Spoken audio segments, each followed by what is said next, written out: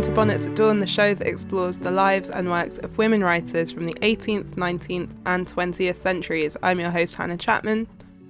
And I am your host, Lauren Burke. And this is the second episode of our season on sex, scandal and social climbers. This week, with laser focus and precision, we will be discussing the fascinating life of Elizabeth Barrett Browning with Fiona Sampson. Long-time listeners might remember Fiona from our Season 3 episode on Mary Shelley and her 2018 book, In Search of Mary Shelley. Indeed. And back when I interviewed Fiona about Mary Shelley, she told me off mic that she was working on a book about Elizabeth Barrett Browning. And I was super excited to hear that because, oddly enough, there are very few biographies out there on EBB, even though she was wildly famous and has a fascinating life. So I thought that was really odd, and I've been excited about this book for a really long time. Now, we kind of jump right on in this interview. So, Hannah, why don't you just hit us with a few EBB facts to sort of refresh us on the basics of who this lady was? Elizabeth Barrett Moulton Barrett was born on March 6th, 1806. So she was about 9 years younger than Mary Shelley and about 10 years older than Charlotte Bronte. Elizabeth was the oldest of 12 children born to Edward Barrett Moulton Barrett and Mary Graham Clark, who were quite wealthy. Edward owned plantations in Jamaica, while Mary's family had owned plantations in the West Indies. So they had lots of money.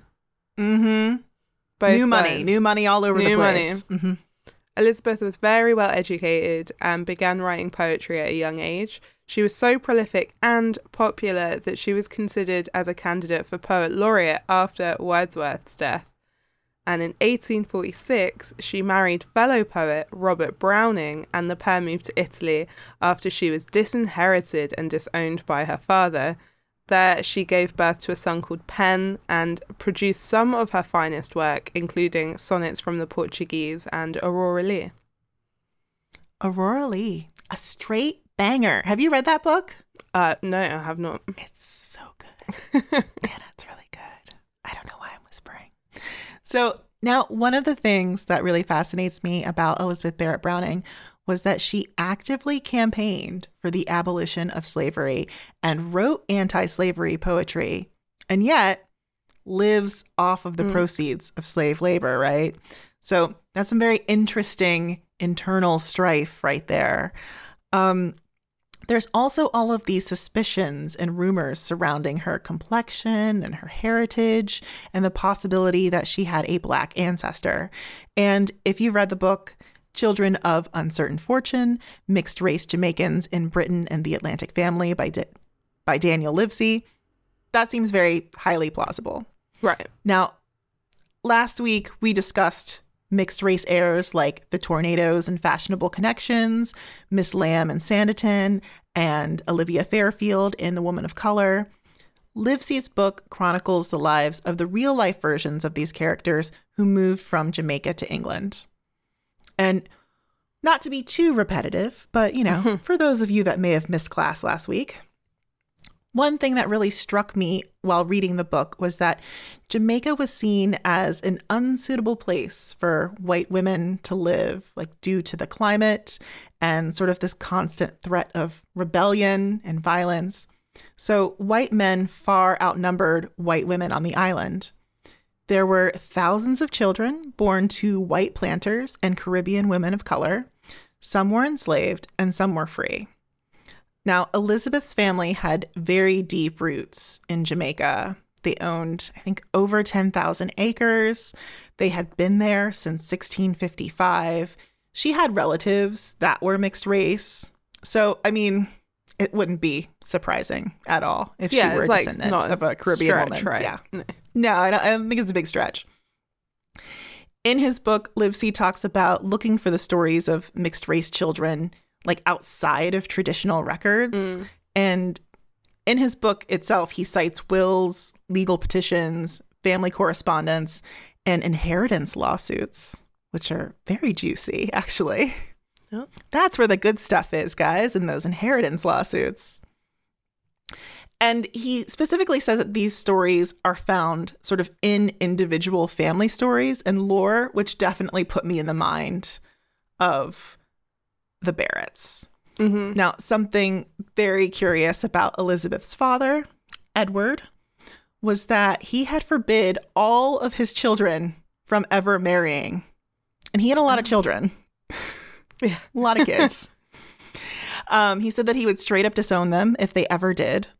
And biographer Julia Marcus claims that this was actually because Edward's father was mixed race and Edward wanted to put an end to the bloodline. So that was something I was like really eager to dig into with Fiona, which is one of the reasons why we just kind of jump right in. I'm like, Fiona, I have so many questions. I don't know anyone else who's studying or like researching Elizabeth Barrett Browning. I'm just going to come at you. Fiona Sampson is a leading poet and writer published in 38 languages. Her books include 8 poetry collections, an edition of Percy Bysshe. Is that, do you say Bysshe? It's Bysshe. It's Bysshe, yeah. Mm-hmm. Wow. It's like Bysshe, please. Like Bysshe, please, is what I was thinking. Yeah. An edition of Percy Bysshe Shelley and the critically acclaimed In Search of Mary Shelley. Broadcaster, critic, and literary translator, she was editor of the Poetry Review 2005 to 12 and is Emeritus Professor, University of Roehampton. Sampson is a Fellow of the Royal Society of Literature and Wordsworth Trust and a Trustee of the Royal Literary Fund. Her book, Two-Way Mirror, The Life of Elizabeth Barrett Browning, is available now, and it is a great pleasure to have her on the show again. I'm so glad you wrote this book because, okay, so in Why She Wrote, I wrote about Elizabeth Barrett Browning, and there were I just felt like there were no resources. Absolutely. Absolutely. Shocked. I mean, the biography at the Margaret Forster, which is the last full-length biography, 1988. Yeah. And not only is that a long time ago, but it's also before, well, all the correspondence, once she gets to her maturity, has been archived. So it's beautiful about her childhood and young womanhood. Very sensitive. It's a lovely, I think Margaret Forster was a lovely writer, and she writes really well. But it doesn't really engage with the work because it can't. Because her resources stopped. When Elizabeth was in her 30s. So yeah. So strange. Yeah. I just thought it was like the weirdest thing. Weird. I know it is a really weird uphill. It's been really quite uphill, specifically in Britain. Actually, there's kind of shamelessness among the male literary editors. Oh, no, well, she was just a dame in a frock, really, and yet she was canonical not very long ago. Yeah. And there's a kind of, oh, well, let's rehabilitate someone like Charlotte Mew. Nice, but I mean, a very minor figure. Mm-hmm. But heaven forbid that we should rehabilitate someone who really changed the direction that writing was going in and so on. It's just bizarre. What is your relationship with her just outside of this book, like before you started writing? Well, mine was pretty just purely symbolic. Mm-hmm. I mean, she'd always been there for me as a kind of, touchstone. Well, maybe not a touchstone figure, more like a lighthouse figure. There she is. She's in the canon. When I first start reading the canon, she's the woman. Mm-hmm. And I sort of tumble towards her and I'm excited by her. But she certainly, I only did the first year of an English degree at Oxford because I changed to politics and philosophy. But I did the 19th century. She wasn't taught at all. Oh. You could choose between Eliot and Auden or Tennyson and Browning meant Robert. And that was the most modern paper. And in the 19th century, you did prose fiction. Okay. You didn't do, a verse novel. Mm-hmm. So she was very much just, really my question was, what's happened to her? Where has she gone? What she was this canonical figure and now she is not read, and I couldn't really put two and two together because although there are things about her which can be dated for a 21st century audience, that applies to all poets of the past, all writers of the past. We read past that. We read for the aha of recognition and the, aha of intimacy. And so how could she have,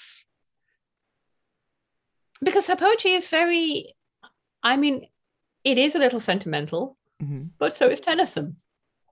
I mean, obviously, Robert took what Elizabeth learnt and took it further. So Robert, Men and Women is very extraordinary in terms of psychodrama and very subtle and modern and sophisticated. It feels modern because of that.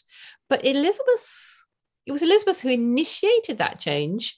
And Elizabeth's language is so intimate and homely and close at hand and so hearth and homey. And actually, that's one of the reasons that Aurora Leigh is such a easy read now. I mean, it's a page turner, isn't it? There are whole passages which are fascinating, like Elizabeth's Ars Poetica put into Aurora Leigh's mouth, obviously, or the early descriptions, well, any of the descriptions of place. There are wonderful set pieces, but it's also very fluent, engaged, conversational, in a way that's extraordinarily modern, and actually in some ways more modern than some of the verse novels that I rather admire. I have a rather soft spot for the verse novel, the kind of late 20th century in English, partly because I wrote one myself. So, but someone like Vikram Seth is much more actually mannered, although he feels modern because there's a cleanness to his style, in Golden Gate, than Aurora Leigh. It is mysterious to me. And I can only think that just as with, Frankenstein and the way that the James Whale film, 1931 film, has imposed itself, has displaced the Mary Shelley novel, which is looking at quite different things and in a quite different way. The Barretts of Wimpole Street, the kind of swooning poetess, which everybody doesn't want, has kind of displaced the real Elizabeth and the real work. I had not read that bit that Harold Bloom had written about her until I read it in your book. I know, it's horrifying.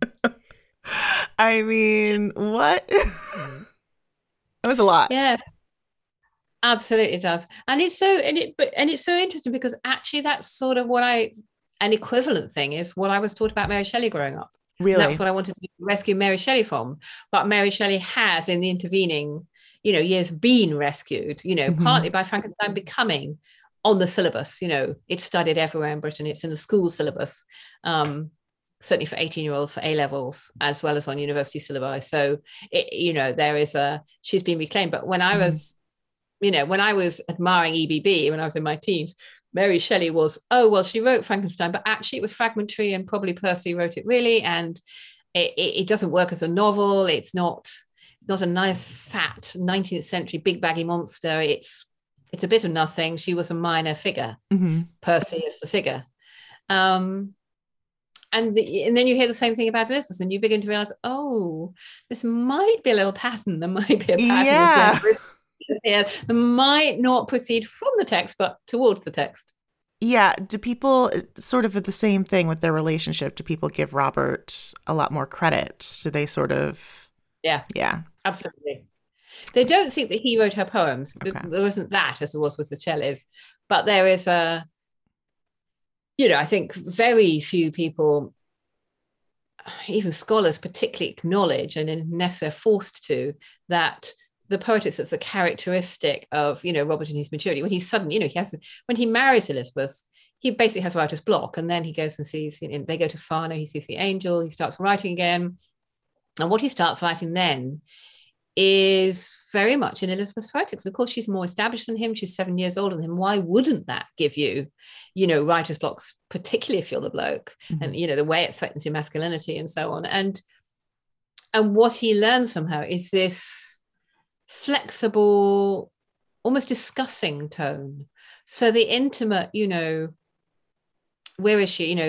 Room after room, I hunt the house through, we inhabit together. No, she's there. No, she's not there. That kind of inclusiveness in the thought process, that whole flexible line, that's Elizabeth. Elizabeth starts doing that earlier, because although she and Tennyson really develop chronologically in parallel, Tennyson is still more monumental. There is obviously something in Memoriam is, as we would say, in a way, confessional verse.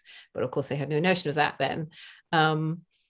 But it's Elizabeth who somehow reclaims that that first person subject of the poem and makes it a new flexible I.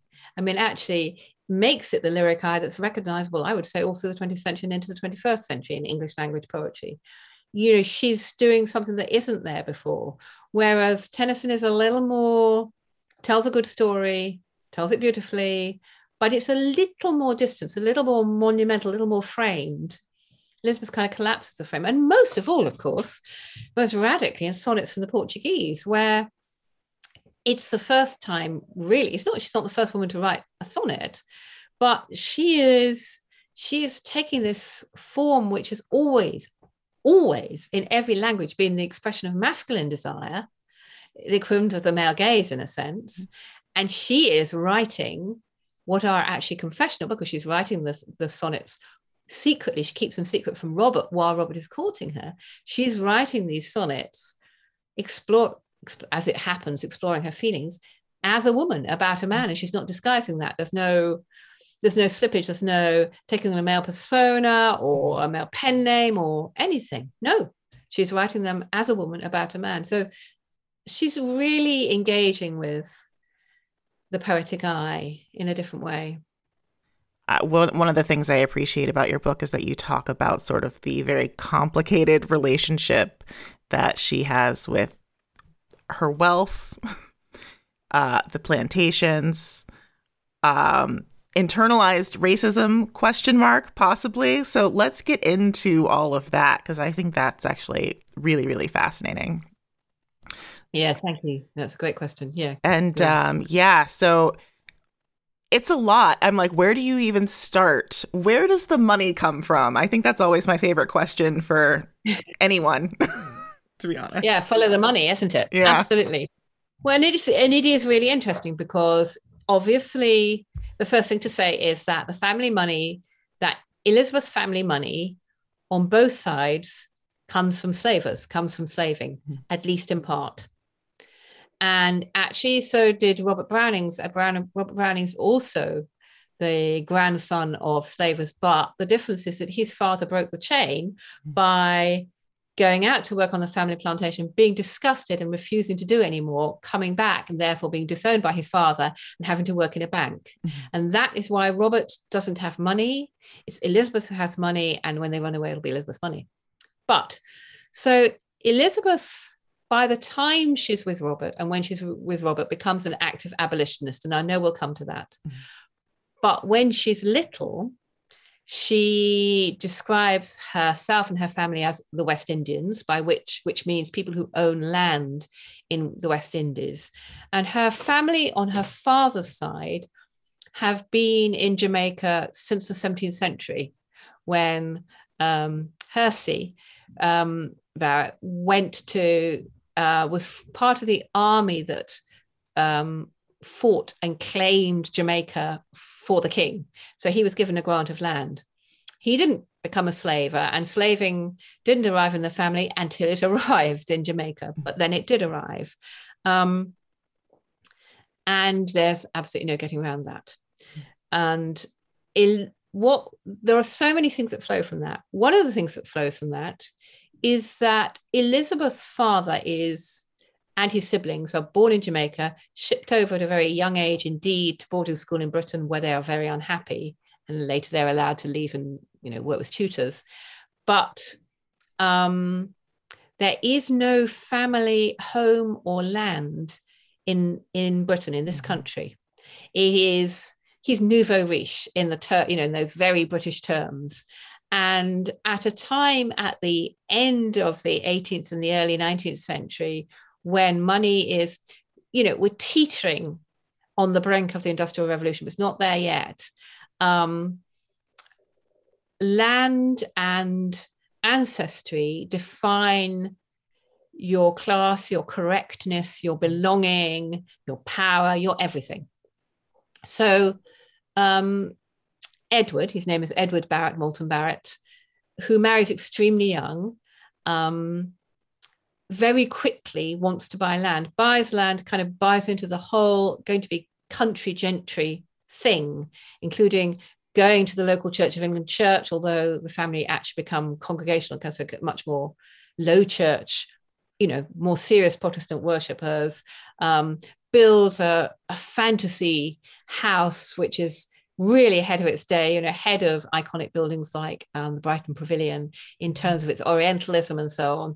And in fact, becomes Lord Sheriff of Herefordshire, so buys his way in. But he has, in a sense, no hinterland. He has no emotional safety net.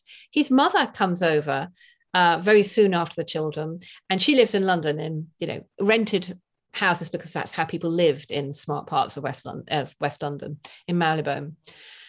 And eventually, obviously, she passes away. But so Elizabeth's father is entirely, in a way, a self-made man. And even his mentor, who is his father-in-law, tries to take advantage of him. I mean, my suspicion is that there was a sort of bit of a honey trap, because very soon after, because Elizabeth's father marries incredibly young, before he's reached his majority. In fact, Elizabeth is born before he's 21. She's the first child. And he marries a woman who's a little bit older, who is the daughter of someone who also has landownings and estates and uses slave labor in Jamaica. And he is one of the other form of kind of new money. He's a new industrialist. So he is in Newcastle, in the industrial north of England, where he has mills, wharfs, mines, and he has, he imports, and breweries, because he imports sugar from Jamaica. So and he dies an immensely wealthy man. But he obviously thinks that by marrying his daughter into the Barrett money, he's going to kind of get hold of that empire as part of his empire building. And Edward, who must have felt this as a real betrayal, because his own father had abandoned the family when he was only 4 years old, very quickly moves the family to the other end of the country, to the southwest of the country rather than the northeast. And that's where he builds his estate and so on. So there's this huge anxiety about identity. I mean, we look at them, or I look at them and think they were fabulously wealthy. I mean, they were inordinately wealthy. I mean, unbelievably wealthy, until when Elizabeth was 26, a contested will in the family meant that actually her father lost a great deal of his money, including so much money he couldn't sustain the country house. And had to move. They moved first to the South Coast, which is something where gentry often went, for example, for their health, and then eventually moved into London, and later famously to Wimpole Street, which is in the same area of Marylebone where Elizabeth's grandmother was living, and settles the family there. But so there's all this anxiety. And then there is a further anxiety around Elizabeth's father's absent father. And then there's profound anxiety about race. Now, the anxiety we read it with an anachronistic eye.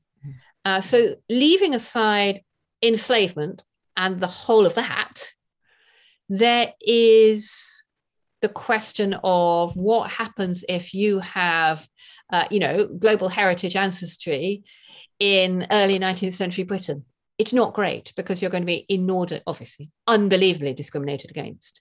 And Elizabeth believes that she has, when she's 39 and she and Robert are corresponding in their courtship correspondence. She only writes it once, but she says that she thinks she's cursed by having what she calls the blood of a slave. And she makes it's very clear from the context that what she means is not that to have Black heritage is inferior, but that to have been enslaved is the awful fate. So she's very clear it's about that. So in that sense, although she's internalized racism, she also hasn't internalized it, because she doesn't think there's something wrong with being Black. It's just what happens to you as a result of being Black. So she is called My Little Portuguese by Robert, and that's one of the many reasons she ends up calling the sonnets from the Portuguese. And he calls her My Little Portuguese partly because of her colouring. So she's olive-skinned, dark hair, big dark eyes. But her paternal grandfather, the disappearing Charles Moulton, was from Madeira. And Madeiran population was then largely either people of Portuguese heritage or people who had been enslaved and brought to Madeira from Africa. So they would have been of African heritage. And that is probably where Elizabeth's colouring comes from. But she believed, and she was right to believe, that the context of slavery means there is enough sexual violence around and there is enough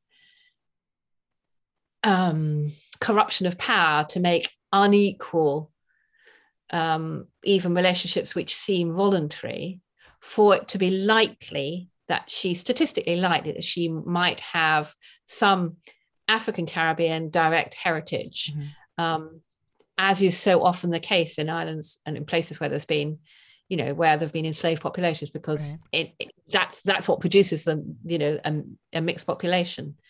And she also had quite immediate models, because both of her, the two eldest of her surviving brothers, had relationships with women who were enslaved and had children by them. So they both had children who had Black heritage. And her favorite uncle, the one who died and left her a bequest, which was the main reason she was able to run away with Robert, did the same. He had a relationship with a woman who'd been born enslaved, and he had children as a result of that relationship. So Elizabeth had first cousins who were Black. And then the other key relationship in terms of race, was that her paternal grandmother, so who'd come over from Jamaica with her father, when her father and his siblings were young, had a best friend and companion called Treppy. And Treppy was Mary Trepsack. And Treppy had been born to an enslaved woman and was, of mixed heritage, and herself kept slaves. So she was Black, but she also kept slaves. So there's this real crossing over kind of Venn diagram of people who have an African or African Caribbean heritage, but then also people who keep slaves. And then the enslavement was a whole other thing, which Elizabeth, as she, what do you do if you discover that everything that has given you, what's kept the very roof over your head, is enslavement, and that's abhorrent? What do you do? Do you, as our fantasy would be today, walk out into the street and die in the gutter? No, you don't. Nobody does that. Nobody does it today. Right. When we could, we could boycott everything that had been produced by slave labor in, the Far East or whatever. And we don't. And we don't give back, as nations, the wealth that we plundered. None of that happens. It should, but it doesn't happen. So if you're a woman, you're not allowed to earn your living in 19th century Britain, and the family money that keeps a roof over your head has come from slavery. What do you do? And what Elizabeth did was to live with it, but at least to develop a conscience and to go on to be, in her adulthood, to be really influential in the abolitionist movement and in other movements for the rights of children who were indentured, which is a kind of enslavement, as labor in the Industrial Revolution, in the mills and the mines in this country, in Britain, and for Italian independence and self-determination. So she became a kind of very active, very articulate, as it were, freedom fighter for rights in other areas. It's not an ideal solution, right, but it's, I guess, it's so easy for us, isn't it, from here to say, my ancestors were working in the mines in Newcastle, so my hands are clean. But you can't say that, Right. It's not true. We're all implicated. I think one of the things that Elizabeth has suffered from, very differently is this sense, in a way, Virginia Woolf did it to Elizabeth, but we all do it to our literary foremothers, a sense of, well, why didn't they just, produce more books or whatever? They were fighting as hard as they, excuse the swear word, damn well could, they were doing everything they could, fighting both external and internal obstacles. It would have been unthinkable for them that they could live as we do. That's to say, allowed to earn your own living, right, allowed to vote, allowed to own property. They were starting from different places from us. And also, as you say, what can an individual do? That there is a tide in the affairs of man.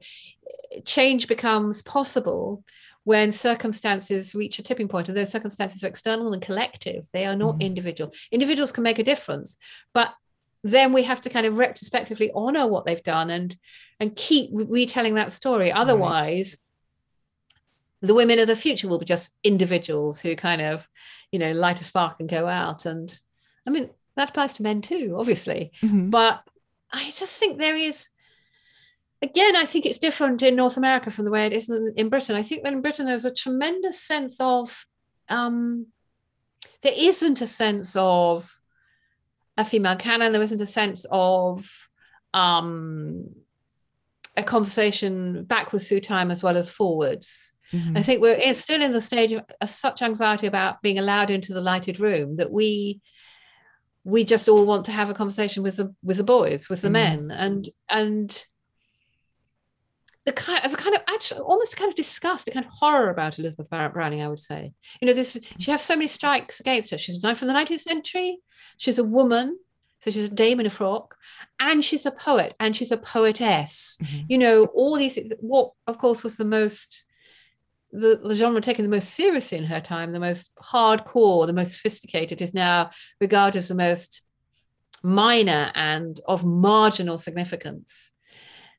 And, we have this constant diet of not just constant re-dramatizations of Jane Austen and so on, but we have this kind of sub-Austen notion of the 19th century of, women in frocks doing nothing except think about who they would marry. And it's, some of them were really brainy. Some of them were really dissatisfied with the state of affairs. Some of them were doing incredibly pioneering work, supporting, I don't know, education for the kids of the poor who didn't have basic literacy. I mean, doing all sorts of things. But do you think her relationship too with Robert plays into that? It makes her like too conventional, too sweet, too the love poems, like it's like you can't take it seriously. Yeah, I think you're right. And I think almost as a kind of, the moral obviously is don't marry another writer. Just in general, guys. Just in general. Good advice. Probably just in general, actually, yes, anyway. But, I do think there's a kind of erasure of literally of their name. Elizabeth Barrett. She was always EBB to herself, even when she was a girl, because she was Elizabeth Barrett and she didn't like the Moulton. So she called herself Elizabeth Barrett Barrett. She was Barrett Moulton Barrett. So she was always Elizabeth Barrett or Elizabeth Barrett Barrett. And, it's the same with Mary Shelley. If she'd remained Mary Godwin, somehow her reputation would have been more audible. You can't write a paragraph in which you say Shelley did so-and-so because what everybody hears is Percy Bysshe. You can't write a paragraph in which you say Browning did so-and-so because what everyone hears is Robert. I mean, that's a very crude, bald fact, but I think it's the case. And I also think we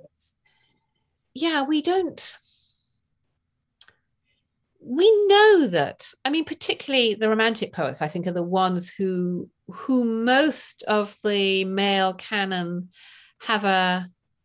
we have a sense of the drama of their lives. There have been subsequent 20th century writers who've wanted to insert the drama. Hemingway or Paul Bowles or someone like that. But we quite simply don't think about Tennyson, in fact, in terms of the fact that he was in love with Hallam and he lived in Farringford on the Isle of Wight. We think of him in terms of the body of work. And we still shift women writers into embodiment and almost completely away from the life of the mind. Certainly with Elizabeth, we kind of, the melodramatic version of her is not only concentrating on the life rather than the work, and the work was so hugely influential, but it denies the serial acts of willpower that made her the adult woman she was. The willpower that got her surviving chronic illness, chronic life-threatening illness and disability, got her treating her writing like a kind of virtual world through which she communicated with the rest of the world, even while she was house and room and bedbound. The kind of willpower of someone who's largely an autodidact. Okay, she had her father's library to read around, great, but still she had to read around it herself, borrowing her brother's tutors. The kind of absolute determination that she has wrought herself into being a poet. She has hammered herself into poetry. And it's a story of such willed self-invention, genuine. She's not faking it till she makes it. She's really trying very hard to make it. But it's such an extraordinary story of self-determination, and in both senses of the phrase. And yet that's written over with this story about kind of powerlessness and a woman kind of swooning between the agency of her father and the agency of her lover. Right. Absolutely the opposite of the truth. Let's talk a little bit about the illness, because you can't not, honestly. Absolutely. It's a bit of a mystery. Obviously, we don't know. We're all, we're taking a look back and making some guesses at what was possibly wrong. But when did it begin, and does it end? It doesn't really end. Yeah, really good question, because I'm not sure whether it ends and she's been weakened by treatment or it doesn't end. I mean, so she's a really healthy child. In fact, as a family, they're very healthy. 11 out of the 12 survived to adulthood. So, no mean feat, even if you were wealthy in those days. Mm-hmm. And Elizabeth is a tomboy. She loves the outdoor life. She loves riding a pony, climbing trees and so on, full of energy, until she's 15, when she and both her sisters get measles. Okay. And then the other two recover, one more quickly than the other. But Elizabeth doesn't. And she seems to me fairly likely, and our minds are concentrated on this by long COVID, that she had a post-viral syndrome. You can have a post-viral syndrome and be really poorly. And since at that point, and her doctor's letters are quite detailed and very caring and so on, they can't find anything wrong with her spine. But at that point, your spine is regarded as kind of, in effect, the seat of your immune system, the seat of your health. Mm-hmm. So if there's something that just won't cure itself, it must be spinal, which doesn't literally mean that your back is crooked. It just means, it's kind of it's like the vagus nerve now, that, that's now the thing that people will believe is the kind of the center of everything. Mm-hmm. Your immune, your health, your mental health. So she goes to Gloucester Spa, which is about 30 miles away. It's not the nearest spa. The nearest spa is Cheltenham. Cheltenham is very fashionable. It's where people go on holiday, much more the Jane Austen Bath kind of. Cheltenham and Gloucester are kind of twin towns, they're very close together. Mm-hmm. But Elizabeth goes to Gloucester, the kind of hardcore one, partly because the spa there is advocated by a very influential doctor who actually will be influential in the origin of vaccines. And she, a friend of Jenna, and she's put in a spinal sling there. And she's in it for months. And of course, she comes out unable really to walk, mm-hmm. and really weakened. She's lost her appetite. She's been introduced to morphine, to which she's addicted for the rest of her life. Mm-hmm. And she's also not taking very much because she's very high functioning. I mean, she's not like her, but still. So she comes home and she's poorly. She's an invalid. She's very, very weak. Mm-hmm. And her health never really quite recovers. And, then so the notion is that somehow she must have been playing upon this, but she clearly wasn't, because she clearly had terrible pulmonary problems. She clearly had, asthma, bronchitis, something like this, which in the days before antibiotics or steroid inhalers, and when there's no Clean Air Act, so once they're living in London, the air they breathe is filthy, mm-hmm. That it's life-threatening. I mean, it's literally life-threatening. So every time she gets a common cold, she can get ill enough with coughing that she could die. At one point, she coughs so much she breaks a blood vessel. But it's fairly clear that she doesn't have TB, partly because nobody else among her acquaintances has it, mm-hmm. but also because she doesn't get worse. In fact, but then of course people with TB could recover. But, one doesn't need to speculate that she had that. It's enough that she just had a poorly chest. It would have been, it would have been enough. And so, so she's a little bit better when the family moved to the South Coast, sea air and so on. Mm-hmm. Then she's much worse when they moved to London, although she doesn't want to leave London. So she's sent back to the South Coast, lives there in Torquay for some years. And that's where her favorite brother drowns. Mm-hmm. And she feels forever after responsible for it, because they'd had a row on the day he went out, but also because she's begged him to stay down there with her because she's so lonely. I mean, it's a long way from London, mm-hmm. 3 days journey by road in those days. So And then she comes back to London, and again, her health is not great.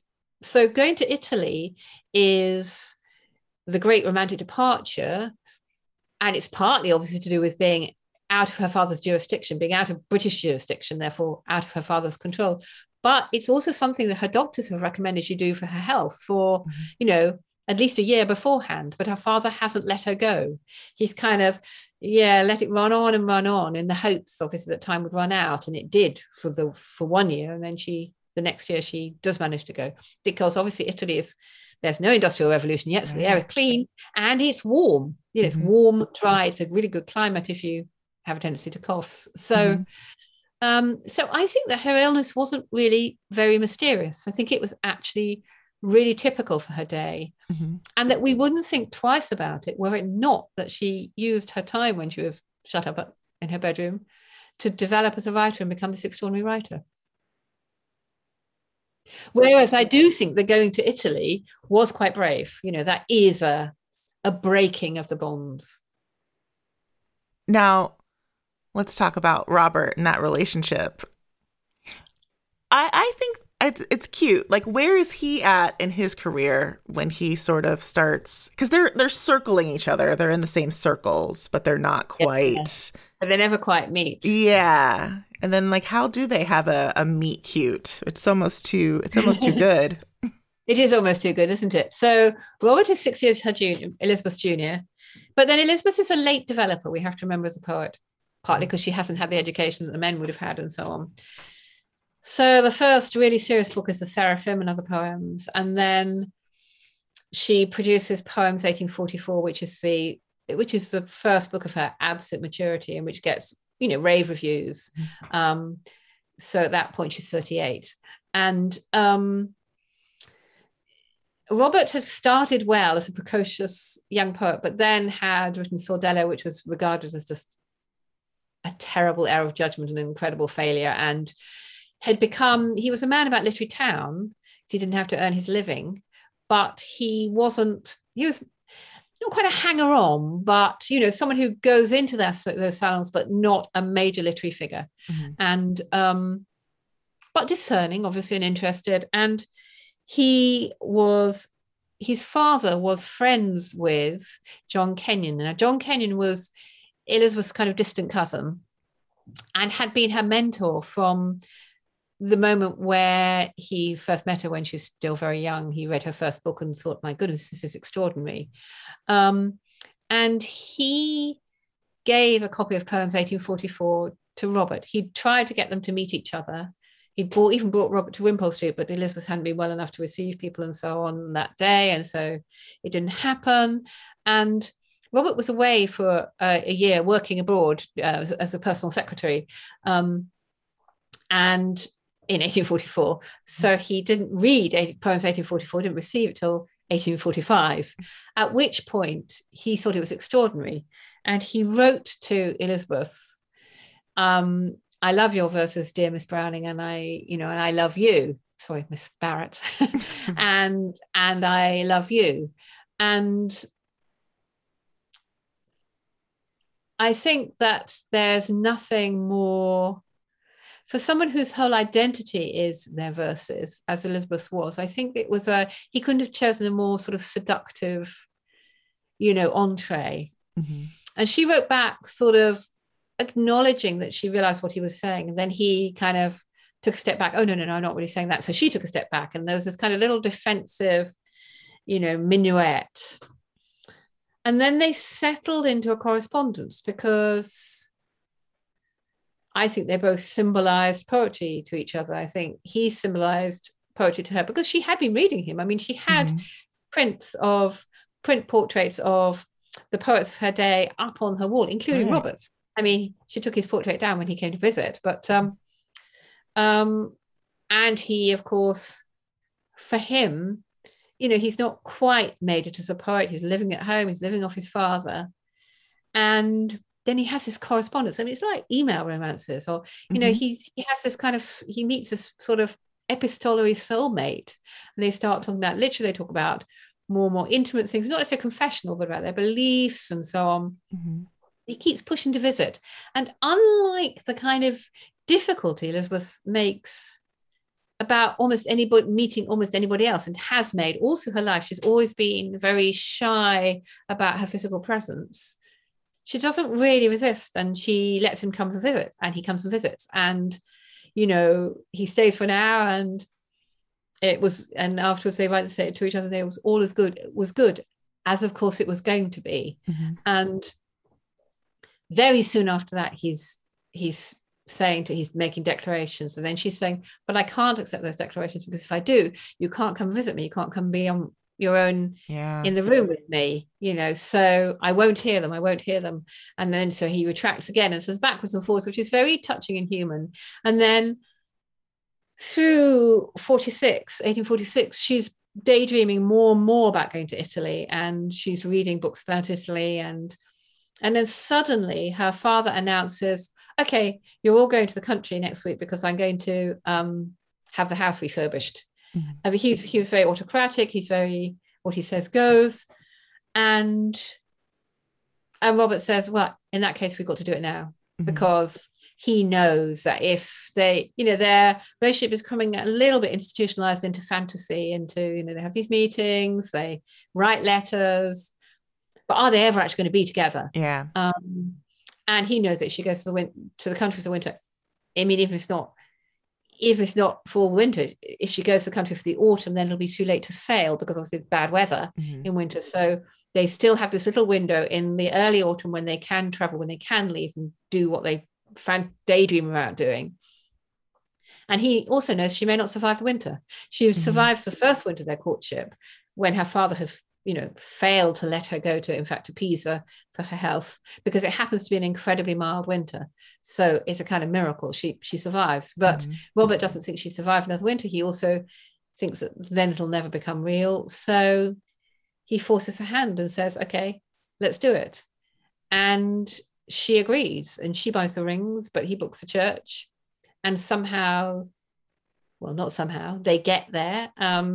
Elizabeth's witness is her maid. Roberts is an old friend of his.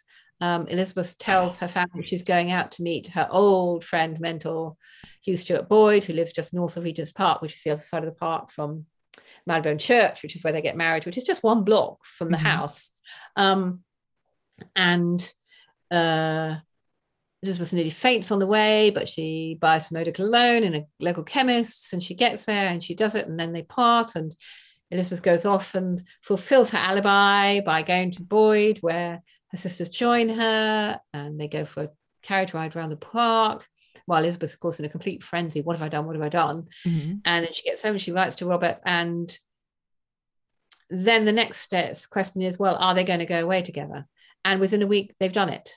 And again, they've done it because her father is moving the family, so they have to do it then. There's nothing like a deadline, as all writers know, to make you do it.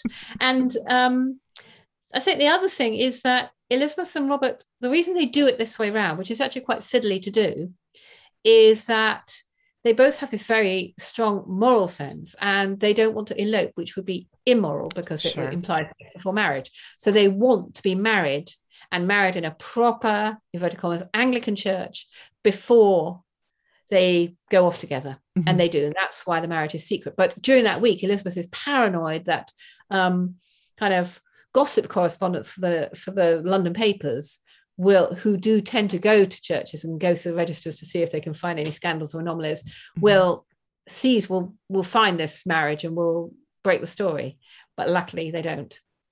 And so Elizabeth and Robert get to France, where they kind of arrive at Paris in such a state of exhaustion that they probably wouldn't have been able to go on had it not been that they found an old friend of Robert's, Anna Jameson, and she looks after them. She takes them on to Italy, and the rest is history.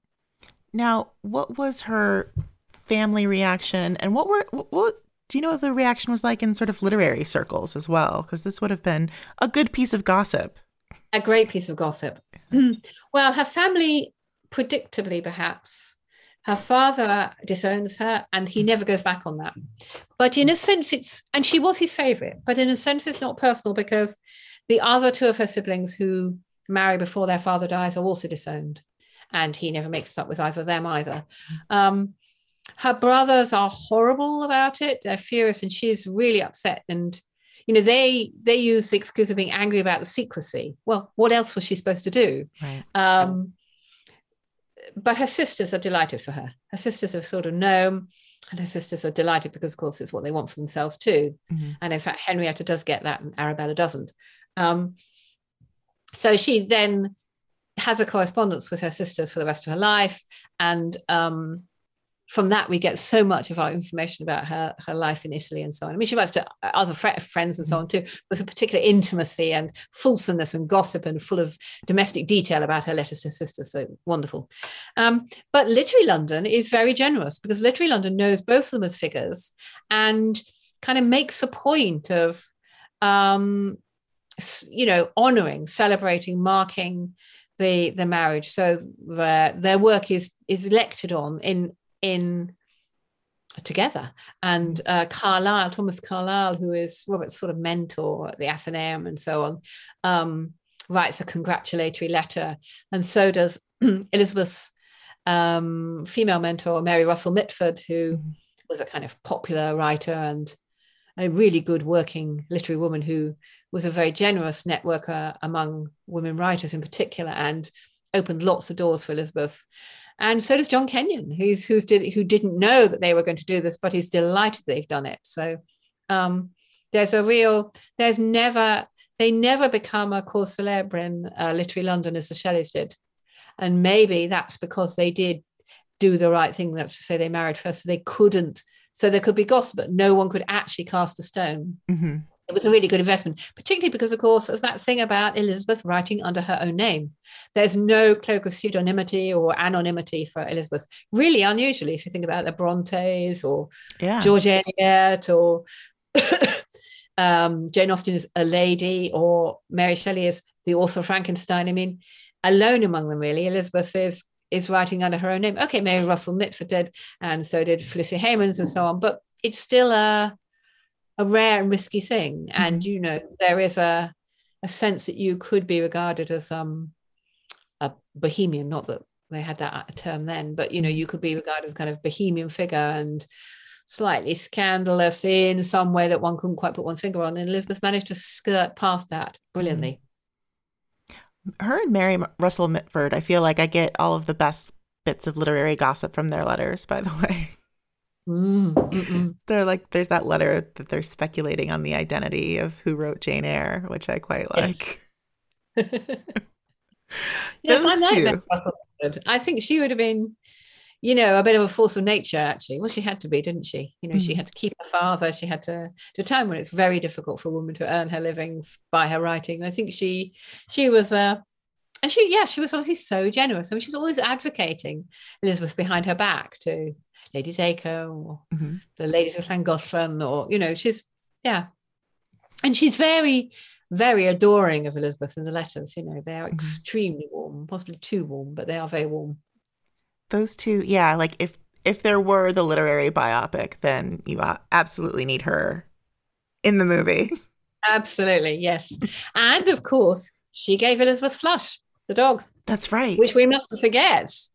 So in fact, Flush is named for Flush, for Mary's own dog Flush, who is the mother of Flush. Yeah. Oh. Now, what do you think of Flush by Virginia Woolf? Well, I mean, it's difficult, isn't it? Because obviously I think it's a hugely reductive and an awful thing to do, particularly given that Virginia Woolf, took writing about Roger Fry so seriously. Sorry. I mean, there's absolutely no parity in their the significance of the two figures. But on the other hand, I'm a dog owner and lover too, and I do cry at the end of Flush. I mean, I cry every time I read it, So, in fact, I'm choking up thinking about it absurdly. So it's a very effective book. It is a charming book, and it's a very good book about, culture and society. And it is a clever slant way to tell a story. It's just, wouldn't it be nice if Flush had belonged to a male writer about whom there have been many biographies, and it had been about a male writer, rather than a figure who is already such a hostage to fortune because of gender. So there has been a script floating around Hollywood forever. I don't know if they're ever going to pull the trigger on it. I do hope they do, because it would bring some more attention to EBB. But, you know, if they do, if they revise it, what needs to go in it, do you think? What is like essential? Well, naturally, I think what is essential is they buy the series, buy the dramatic rights of My Two-Way Mirror. Yeah. It's a great title as well. Just keep the title also. Absolutely. I think they need to, obviously it's very hard to present poetry on screen, but I think the key things are to show her having a lot of success as a poet, that sense of the excitement of the first reviews maybe and so on. I think really important to show her contribution to, you know, the child labor acts. Very important to show her commitment to Italian politics. The Risorgimento is happening around her, and she is part of it. And her funeral is as a heroine of the Risorgimento. Seeing the first demonstrations by Tuscans coming in to celebrate the Grand Duke, the Habsburg Grand Duke, who has given them some rights, the right to bear arms, actually, really. And then, you know, the battles going on in northern Italy, and you know, it's Cavour. No, Cavour's died. You know, who's going to lead Italy forward once the papal armies have kind of handed over back the trump cards and so on. So I think that's enormously important. That sense of her living in Italy and being really absorbed by that, but then at the same time, her sense of being an echt Victorian, that I think she just had her finger just brilliantly on the zeitgeist. She's always just ahead of consensus, just enough so that she could actually produce the tip in public opinion. You know, she wrote for Hearth and Home. She wanted to be a good daughter. She was a loving mother. She was a loyal friend and so on. She wanted all the things that, as it were, as we now say, Middle England was supposed to want in Victorian times: moral, you know, conventional, feeling full, and also at the same time a product of new money, of the shift away from the country to industry and money, international, global wealth, international money being made. She's this modernizer of language, and she's rebutting, in a sense, romanticism, which was problematic for me, because I think I've become a romanticist since Mary Shelley. But and actually that's what my next book is about. But you know, she's rebutting that sense of poetry as special, radical, abstract over here, and she's writing a poetry for a new mass readership. There's more education literacy, and there's an emerging white collar class, a clerk class, who have a little bit of leisure to read by the fireside in the evening and read aloud. You know, she's understanding the kind of new emergence of a kind of consensus politics, and not just a kind of landed aristocracy who lead and everybody else is speechless, as it were, and thoughtless, as it were, in the mud. She's such a key figure for that. So I think that, you know, even though Victorian is still seen as something pejorative term, I think you'd have to have that in the script. You've obviously got to have romance, and I think you should have the long romance of the kind of paradise which she loses, the childhood paradise, because I mean, it's actually not very far from where I live. That's purely coincidental, but although the house has been pulled down, the grounds are still there and the public footpaths. And it is extremely beautiful. It is paradisal, and you would feel, if you grew up there, that sort of the rest of your life was trying to get back to that kind of perfect happiness. And there's a strong impetus of self-invention in the domestic sphere too. You know, she turns, you know, the Palazzo Guidi, and it's just a first floor apartment. It's not a palazzo really, and she calls it Casa Guidi. She makes it a home. She, you know, she talks to her sisters about it in her letters as if it were a palazzo, and it's really not. It's very nice, but it's not very big, and it's not very grand. So I think that all those elements, which I haven't just expressed in chronological order, and of course they can be quite happily, are key. But above all, that sense of her as a public, I mean, perhaps above all, her kind of ardor, her sense of the importance of poetry, and the importance of poetry as an ethical poetics, that belief that poetry is instrumental in furnishing the abstract thought and colouring in the ethical principles so that people get it and are engaged. That's the argument she makes in the essay on mind, when she's 20. And she never really shifts from it, that she sees this kind of higher purpose for poetry, a social purpose, a metaphysical purpose, perhaps. And that's very attractive, if a little bit humorless. But it's also quite a good narrative because it gives her a hero's journey. She has a hero's journey. I mean, she absolutely does. It is the perfect hero's journey. And we are back. Lauren, you touched on how you wrote about Elizabeth Barrett Browning at the start of the episode, but I thought it might be nice for you to share why you had selected her for one of your chapters. How did you find her? Because you mentioned there are very few books about her. So what was that backstory for you? And why did you want to explore why she wrote?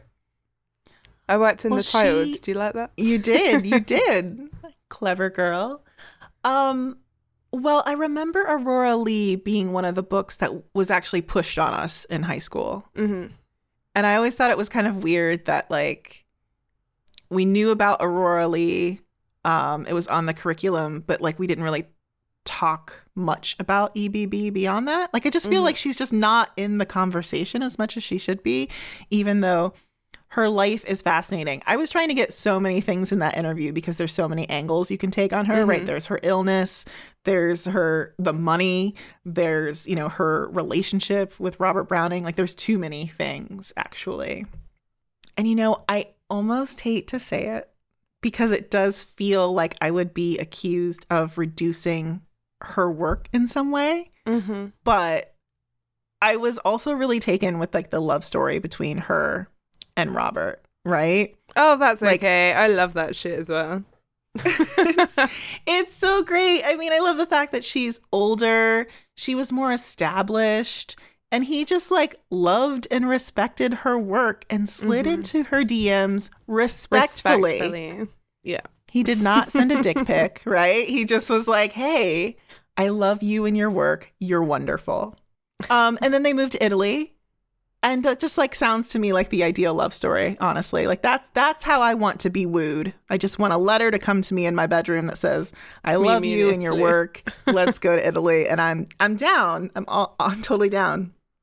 I also was really into the fact that she started, documenting their love story via poetry in a journal while they were recording, and just sort of sorting out her feelings about him in this sort of language that's so dear to her and to him. Because then eventually she shows him the journal, and it's just this very shared special thing between the two of them. Yeah. I think that's just adorable and very interesting.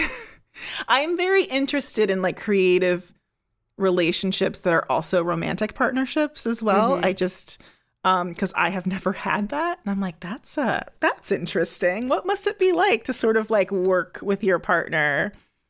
What are those boundaries like, or are there boundaries? That sort of thing. Those poems in the journal, those eventually become sonnets from the Portuguese. And I do think reading them is a very special experience. It's actually not my favorite of her work, but I think they're very interesting because it's almost like listening to Taylor Swift in a way. Sonnets from the Portuguese is the red 1989 era. And I suppose that would make Aurora Leigh folklore Evermore era. And that makes sense to me, actually, because I feel the same way about Red in 1989. Like it, not my fave. Folklore, Evermore, that's my jam. Aurora Leigh, that's my jam. So it makes sense to me. What was that really bad album she did in between those? Oh, Lover? Yeah, Lover. I forgot about Lover. Yeah, I forgot about great, that one. was it? I think we move on from that one. Yeah. London Boy. Awful. Yeah. So a couple of things that really stuck out to me from the discussion. The first one was that the discussion around the responsibility that comes with wealth and privilege, right? And as how you were saying about how EBB is like simultaneously benefiting from the slave trade while campaigning against it. And I did think Fiona made a really interesting point just about, well, you both did, just about how powerless a lot of those women were and how she kind of had to sit with that discomfort. She just sat in her room thinking about all of this stuff. And then in her adulthood, as a woman living in Victorian society, in her adulthood, when she's disowned, that's when she can like really start to kind of step out against it in a way that she maybe wasn't able to as a younger woman. It's funny. That kind of reminds me of a quote in Fiona's book that I highlighted. There were a lot of quotes that I highlighted in this book, by the way, Fiona, if you're listening. So many good ones, especially too, about like how literary canons are made, not born. That's very much my jam. And also like all of the sort of poetry analysis that she does on EBB's work. I like really, really appreciated her like sort of walking me through some things. But this quote in particular, I was like, oh, I feel very attacked by this passage. I might have to get it tattooed on my arm. It reads, "For while Elizabeth is very much a creature of her own times, she also fits in with our own, as a woman working on the problem of how to be herself." Oh, yeah. I know. Yeah, I'm working on that too. So the second thing I thought was, and this is a much smaller point, it's less deep, but just the comment about how Italy wasn't going through an industrial revolution.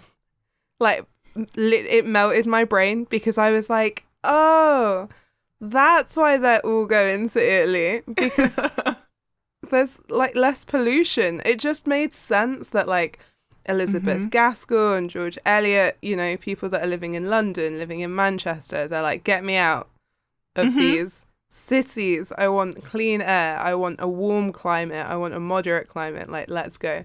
It just makes sense. It made so much sense. Again, not much talk about the poo smell in Venice, but maybe an episode this season we'll get into it. I don't know. Maybe I'll get into it. It sounds like you are. It's like a little teaser trailer. Yeah, it is. Can't wait for that episode. So that is all the time we have for this week. A big thank you to Fiona Sampson for joining us and helping us better understand the elusive EBB. And if you would like to keep up with Fiona's work, you can follow her on Twitter at Fiona R. Sampson. And Hannah, for anyone wanting to keep up with us, where should they go on the internets? You can find us, as always, on Instagram and Twitter at Bonnets at Dawn. You can email us at bonnetsatdawn@gmail.com. You can join our lively discussion group on Facebook by searching for Bonnets at Dawn, and you can buy our book, Why She Wrote, wherever you get your usual literary fix.